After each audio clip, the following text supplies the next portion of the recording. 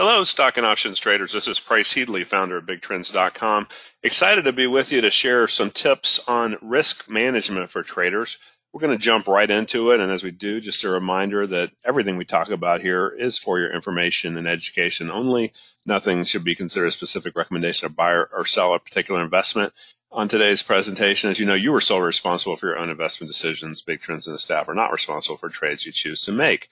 Do consult your tax advisors and everything and make sure you always keep that in mind before you make any investment that affects your financial future. So a few key concepts. Some of them are very simple. I'm a big believer in the KISS principle. Keep it as simple as possible. But a good rule of thumb is not get too swung to one extreme or the other in the market. Don't be all bullish in calls or all bearish in puts. It's good to be balanced. By the time I'm really getting bullish with, say, 3 calls, I'm thinking I need a put to offset it. If I can be fairly even or just even have a slight bias of a couple calls per put, a couple puts per call, that's, to me, all the better to say. There's always a bull market or a bear market somewhere. You just don't want to go all in. If the market goes against you, then you all of a sudden get caught up in a wave of stop outs, which we're trying to minimize that drawdown risk. And you can also hedge it, of course, using not just various stocks, but of course you could use something like the SPY, the ETF. So if you got some calls on individual stocks, you could buy an S&P put that helps to give you some insurance in case of a market pullback. The other thing that you want to do is limit your size of your open losing trades. This means don't let your losers grow too much, right? You've got to cut the dead weight in your portfolio. As you know, bad trades will weigh your portfolio and your results down. We want more good, let the winners ride longer. We want to get rid of the losers more quickly. And that's typically what traders do badly on both ends. Most people hold their losers too long and then take their profits too quickly and say, hey, you can't go broke taking a profit. If you take small profits and big losses, you can. Okay. So you want to make sure that, hey, your capital is not just stuck, even sideways, even not up or down that much, has what we call an opportunity cost on that, right? Your opportunity cost is basically saying, I could be in something else. Even if I'm up 10 or 20%, something else could have doubled up 100%. There's an 80% plus opportunity cost on that money, right? So you can always want to keep that in mind, that you don't have to think in such absolute terms about, am I up or down on XYZ stock? But what if I was in ABC stock or another name instead, right? So, and also the idea that losers hanging around starts to mess with your emotions. You start second guessing yourself, saying, I should have gotten out of that earlier. Usually, as you say, how do big losses start out? They start out as small losses. My experience is typically when I'm right fairly quickly. And if I'm not right, better to listen to the market and say, head for the exits and move on and kind of clear that weight psychologically as well as financially out of your portfolio. Love this graphic, dog. Don't bite off more than you can chew, right? The idea here is that, it's just too much and a choking hazard there for that pup. But bottom line is that you don't want to choke on too many big positions and frankly too many total positions that you then lose track of something slipping through the cracks. So we'd like to think in terms of both full positions and also half positions. So sometimes what we'll do is we'll be peeling off some exposure on half of a winning trade, trying to let the other half run. So that could take us down from one trade to a half. And then you do that a couple times, you've opened up room for one more full trade to be added back somewhere else. Or you could look at it as several half positions that you might have building exposure to. The idea being that you don't have to be all in right away. You can always look for some validation that you're on the right side of the trend. You want to look to add to winners. I've developed a method of big trends. It's called the retest method that looks for ways to kind of add into a good trend on good low risk reentry points. This also will prevent you from over trading, or what some people might even call revenge trading, where you have a losing day the day before, you come back and say, I'm going to get all that back and then some the next day. And that's not how you want to think. You want to think, is the structure right for me to make money in this market? If it's been a market that's not working for my method, probably should be trading it smaller and really cutting back my size to make sure that then we start to see things getting that validation where we can get back to a more full-sized exposure.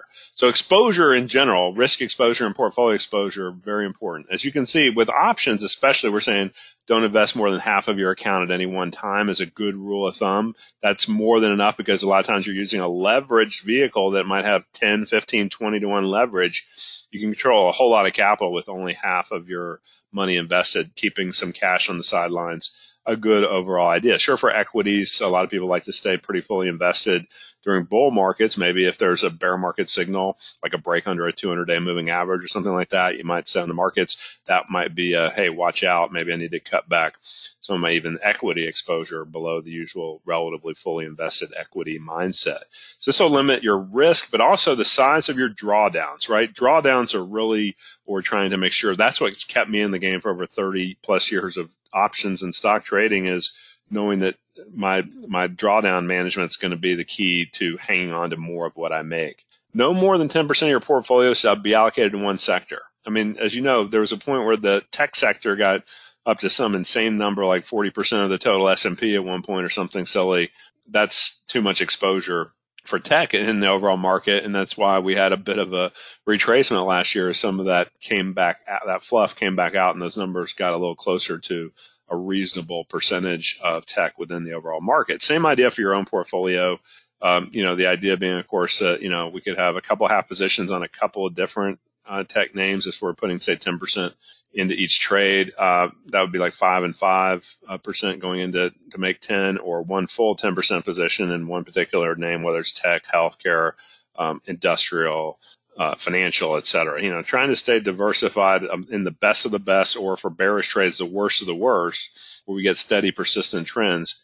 That will allow you to be diversified without getting what I would call diversified, meaning that if you put into too many different things, you'll have too many laggards, right? You still want to say we don't need to be all in.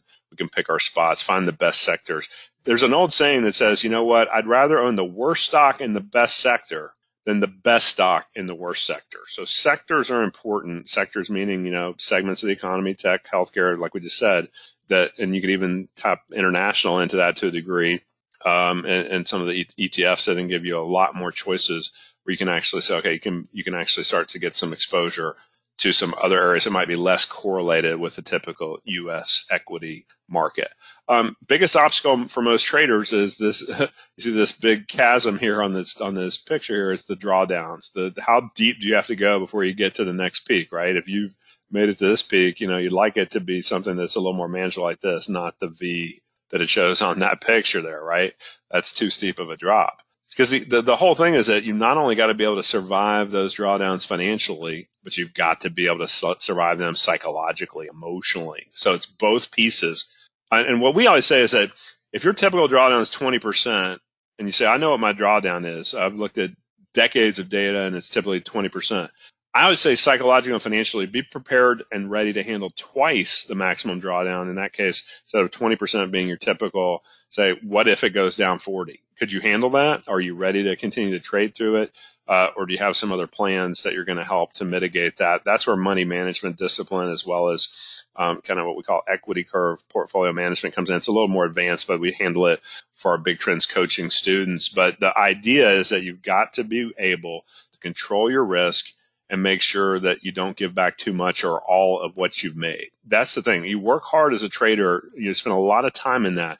You've got to also break down what's the return per hour that you're investing in trading the markets, following the markets, learning about the markets.